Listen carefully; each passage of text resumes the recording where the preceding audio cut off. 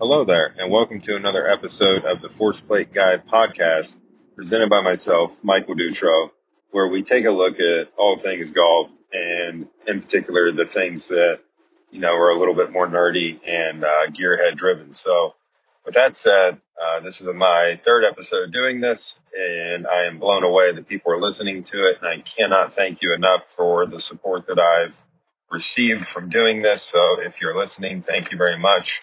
My goal of this podcast is to make it a user-friendly, easy way to kind of get a better understanding of what's happening in a particular subject. And I'm trying to demystify, so to speak, some of the, cutting edge stuff that's going on within the industry right now. So one of those things that I generally get asked a lot about, and you might have guessed it given the name of this podcast, are force plates and how we use them. And that's a very new technology that's kind of breaking out on the scene.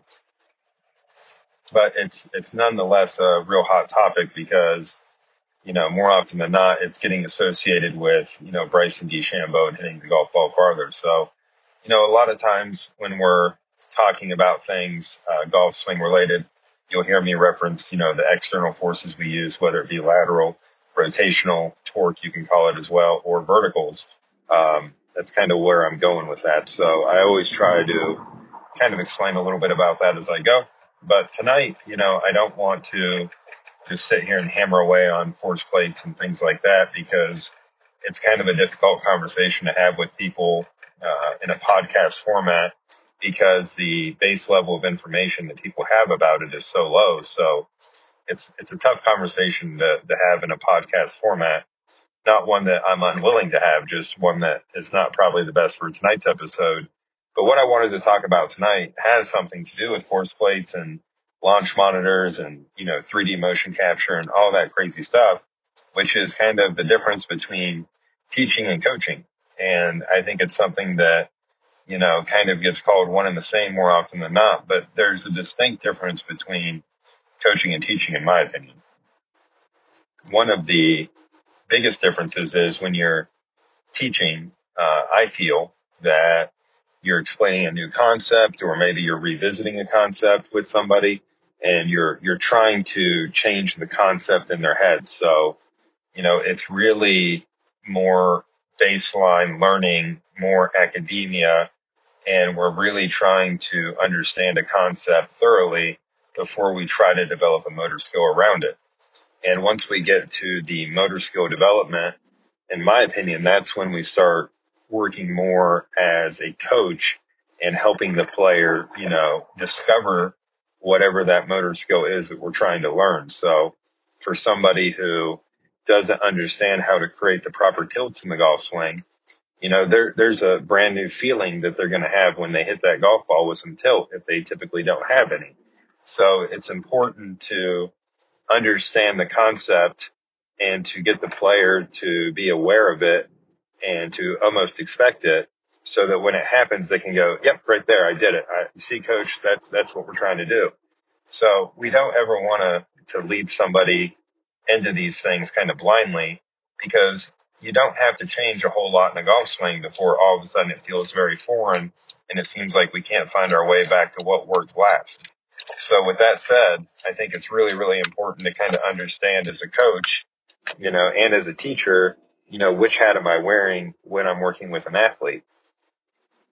So a lot of times, I see coaches, I try to observe what's going on out there, not only at Measured Golf, but, outside of Measured Golf as well. But I've been lucky enough to work at an academy in the past that was very, very busy. And I've seen a lot of golf lessons in my life that weren't taught by myself. And I see coaches kind of bounce back and forth between the teaching part and the coaching part. And, it gets, I don't want to say muddy, but it does tend to be a little bit more confusing, to the athlete or the student that the coach is working with at the time. And the reason I think that is because, we kind of do a good job of, hey, here's the concept we're going to work on today. Here's what I want to see change. If you're working with like a launch monitor, you can reference certain numbers and you can talk about those things. But we almost kind of stop short of explaining the entire concept and and what needs to change in terms of, anatomy and what needs to change in terms of feels. And we go, okay, now we kind of understand what we're talking about, right? And, everybody nods their head. And then we just kind of go back into coaching and trying to get them to do it. Well, now it's not working. So now let's revisit the concept. And now let's try it again. And it's almost like a kind of, hold your breath until it happens kind of thing. And I think that it's just very frustrating as the end user or the student or the athlete in that situation, kind of, hey, just tell me the whole story. Tell me what to expect. Tell me when to expect it and tell me what I'm going to feel. And then let me try to do it. And then we can go back and revisit it. So I understand the athlete's frustration there. And it's easy to do. I mean, it's so easy. There's probably not a ton of coaches who are using more technology than myself during a golf lesson. So, if you've never worked with me before, I've got the Smart to Move 3D dual force plates that are, made by Kistler. I'm using those every golf lesson. I don't typically show a ton of that information to students, but I do have them running. So it's definitely going. I've got TrackMan running. We're an indoor facility in the wintertime, so we have to have it running so the student can see ball flight and what have you. But I've got TrackMan. I've got force plates. Excuse me. And then I also have some really basic motion capture stuff going with the HackMotion 3D wrist sensor. So we're measuring a whole lot of things in this golf lesson. And I've literally got 3 screens I'm kind of looking at while I teach. And it's very easy for me to kind of get lost in the information and want to bounce around. And, oh, this is interesting here and this is interesting there. But for me, as the person trying to help that athlete play better golf, I have to kind of take a look at it, figure out what's causing the biggest issue, and then attack that.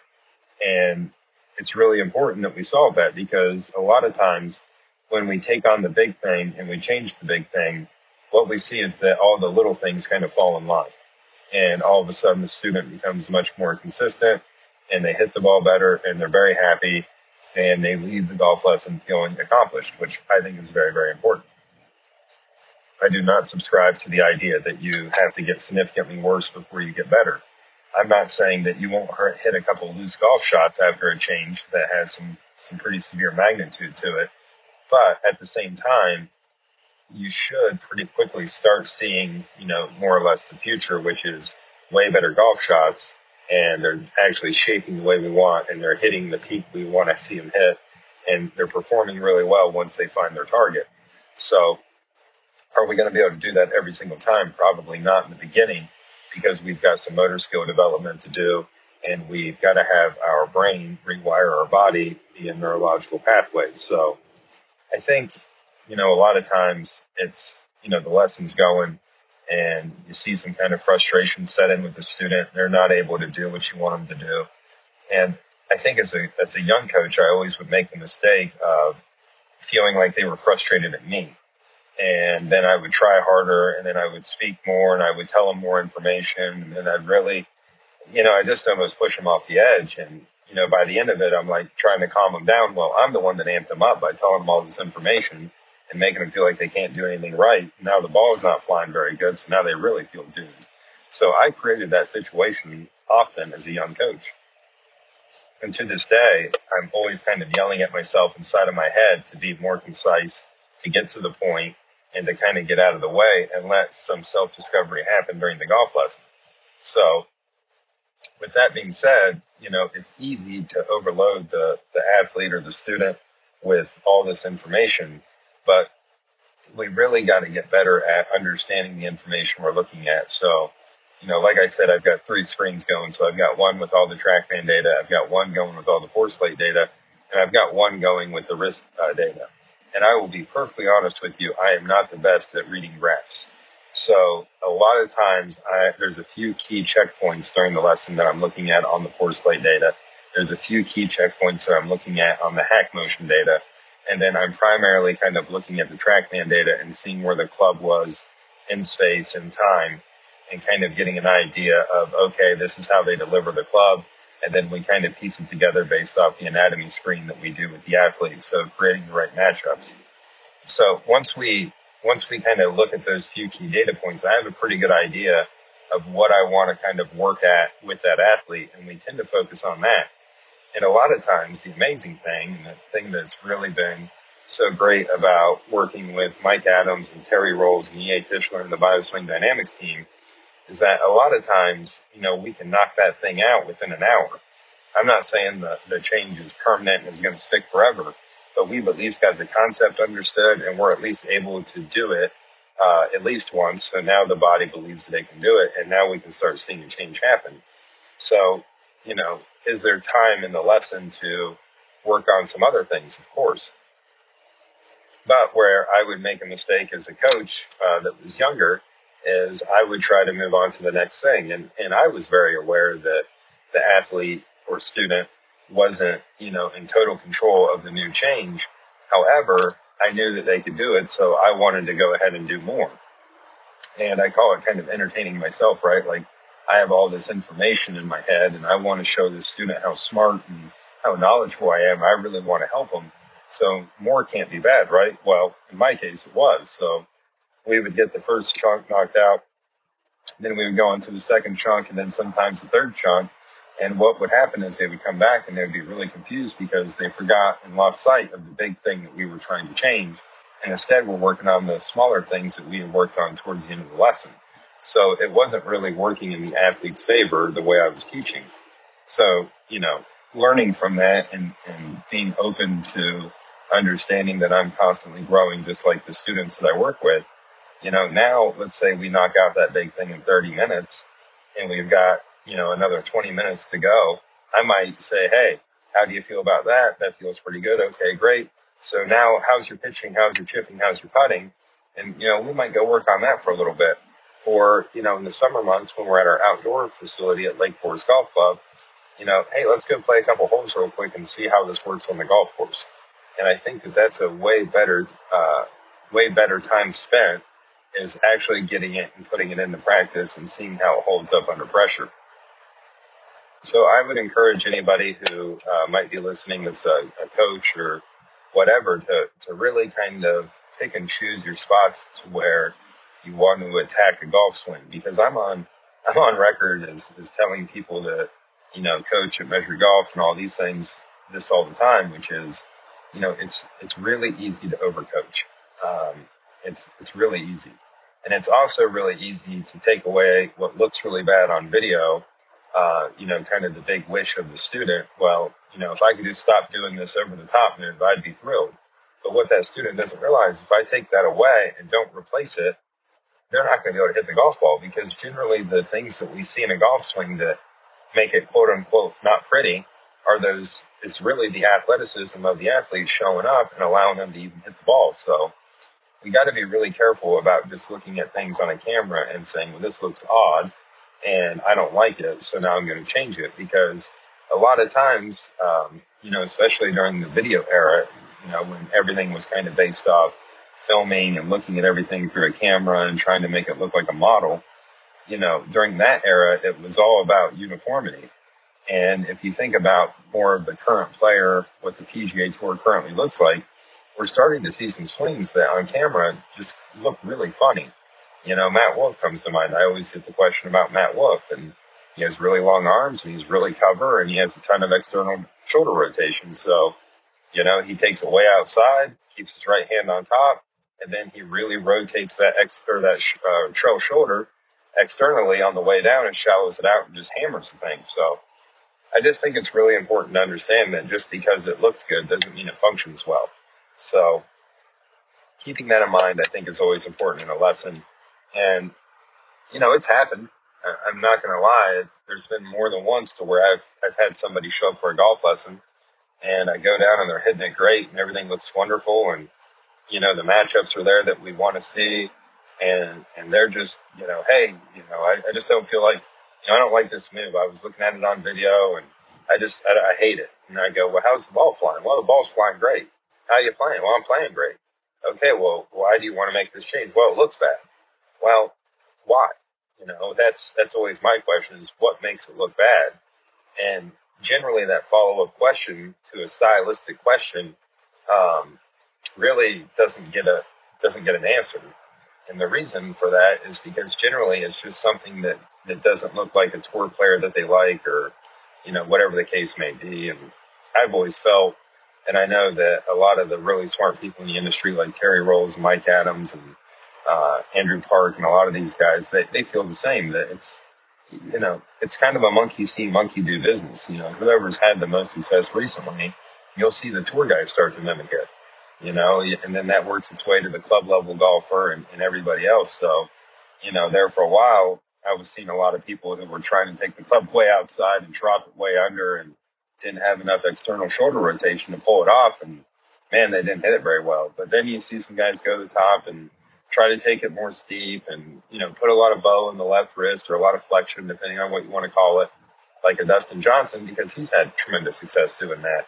And it doesn't work very well for them either. So I think it's important to not necessarily try to copy a move, but I think it's important to understand what your anatomy is capable of, and then, solidifying the vision of your swing based off your matchups and kind of, owning it, so to speak. So, I work with a lot of juniors, a lot of good juniors, and I'm sure you remember being young, just like I remember being young, but you're really just kind of doing everything you can to get through every day and fit in. And the junior golfers are really, really susceptible to, a lot of that chatter about, well, your swing doesn't look right, and their friend says something, and now we're insecure, and now that kid beats them, and maybe that kid's right.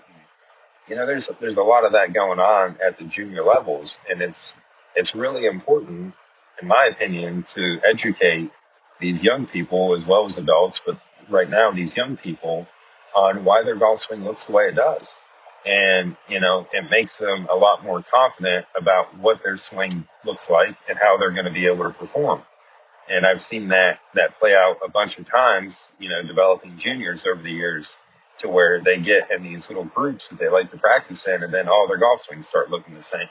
Well, why is that? Well, they're golfers just like me and you, and they practice together and they talk about their golf swing and what they're working on their lesson, and oh, well, that sounds pretty good. I think I'm going to try that. And then the next thing you know, they all kind of look the same. So it's important to maintain the individuality of the golf swing, because it's at core level, it's always going to be based off the anatomy of the person swinging the golf club. So they're always going to be unique. So I guess I just want all golf swings to look like snowflakes and all be unique and individual and all that. So I'm not saying that there aren't patterns that emerge, because there certainly are. But we have to understand that there is variability within the pattern. So now that we've kind of, talked about what golf swings, kind of look like and should look like and shouldn't look like and all that fun stuff, it's really, it boils down, in my opinion, to, having the ability to work with a player to understand, some of this and what's going on, and, how do they interpret their golf swing? And, it's more often than not, I always say golf swings, there's no loyalty to them. And the reason I say that is I've worked with a bunch of players who, they come in and let's say they're not hitting it very well. And, you spend 10, 15 minutes with them and you get them back on track if it's somebody you've been working with before. And, let's say they've striped, 5, 6, 7 in a row. You keep going. Hey, we've striped 10, 15 in a row. This is great. Okay. And then all of a sudden there's a misfire. But what I do, that's the first thing they say. And I go, well, it's probably just a mistake. And then they fire again and it's fine. And they miss one. What I do. And there's this constant, mistrust of the swing. And every time we see a shot that doesn't have the outcome that we desired, it's like, oh my God, I got to totally change my swing. This thing is broken. And we have to understand as human beings that we're very, very sloppy, in terms of how we're created and made. And we're very inconsistent, and we're going to make mistakes. Humans make error, and it's important to understand that, you can have a great golf swing and you can, have the timing that day and everything's great. You're still not going to hit every shot perfect. And the biggest thing that I see, with coaching and practice and, with coaching and teaching, is that the teachers really kind of leave the practice, development and ideas and strategies up to the player, and the coaches tend to really focus on how to develop it and how to put drills in place and all of that fun stuff to maintain it. So I think it's important that, when we're practicing, that there is some kind of tangible feedback other than, did the golf ball go where I wanted it to go?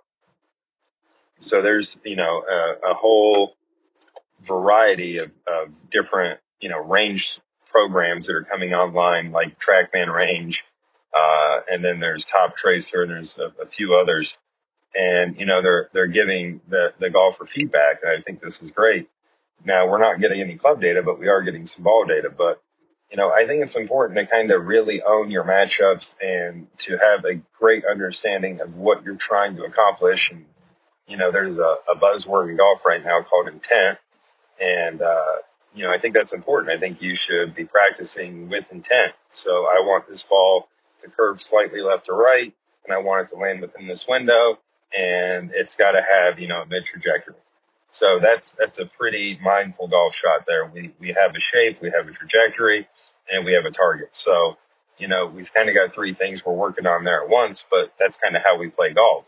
So I think it's really key and critical to, during a practice session, take some videos, or if you have access to a mirror while you practice, I think that's great. But I think you should be kind of watching yourself and seeing, does this look the way it's supposed to look? Am I getting my swing linkage to be where it should? Am I maintaining my post throughout my swing? How's my grip looking? There's a million things that we can do pre-swing that are really going to lend success to the golf swing. And I see it more often than not. I see golfers really meticulously checking their backswing, when they're rehearsing. But then I see them just kind of walk up to the golf ball and hit it and not pay any attention to their aim or setup. So I always make the analogy, we could go on safari and I can give you the best gun in the world, but if you can't aim, you're not going to be able to take down a trophy. So we really, have to be aware that human beings don't do the best job of aligning themselves to the target, and they're not very consistent with it. And then they make a golf swing and they're aimed, let's say, 10 degrees to the right, and the ball misses the green, pin high right. And now all of a sudden they're blaming the golf swing when in reality they just weren't aimed very well. So I think that the reason that we've seen so much transitioning from a straight teaching to more of a coaching model within golf development is because the research bears it. The whole idea of perfect practice makes perfect golf, that idea has kind of been put to bed finally. And I think what we need to see more of is we need to see creative practice programming put together that allows the golfer to experiment and to have variability within the practice. Because at the end of the day, when we get on the golf course, there's a lot of problem solving required to play your best golf.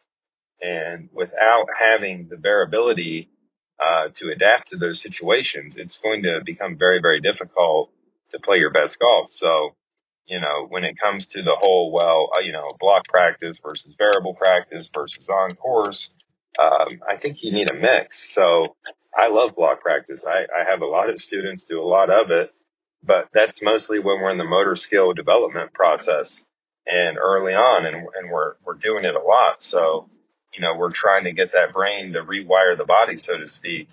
And we want those new neurological pathways to get built quickly and strongly with a myelin sheath around them so that they stick. That's the muscle memory part of it. So how do we do that? Well, we do that through repetition and block practice. So, block practice I think is great. However, I still think it needs intent. So I don't think we should just be sitting there hammering out a large bucket of balls as quickly as possible. So, block practice is a good or a bad thing. I think it depends, and I think it has a place. So the variability practice I love, and it's something that I almost never see.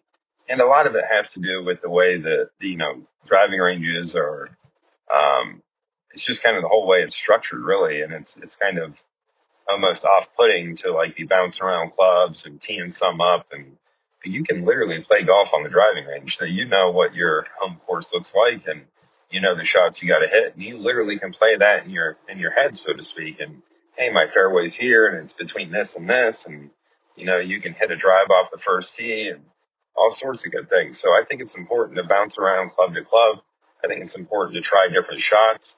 I think it's really important to get some obstacles and really make the variability difficult because, how do we know how to play that shot if we've never practiced it before? And the golf course isn't always going to give us that flat lie where the ball is sitting up and everything's perfect. So I think the variability in your practice should be there. And I think it's really something that I don't see a lot of. So if I was going to say that there's one thing to add to your practice, that's really going to pay dividends, I would say bounce around that bag a little bit, play a little more golf on the driving range, and spend some more time trying to hit wedges really close, not just kind of close.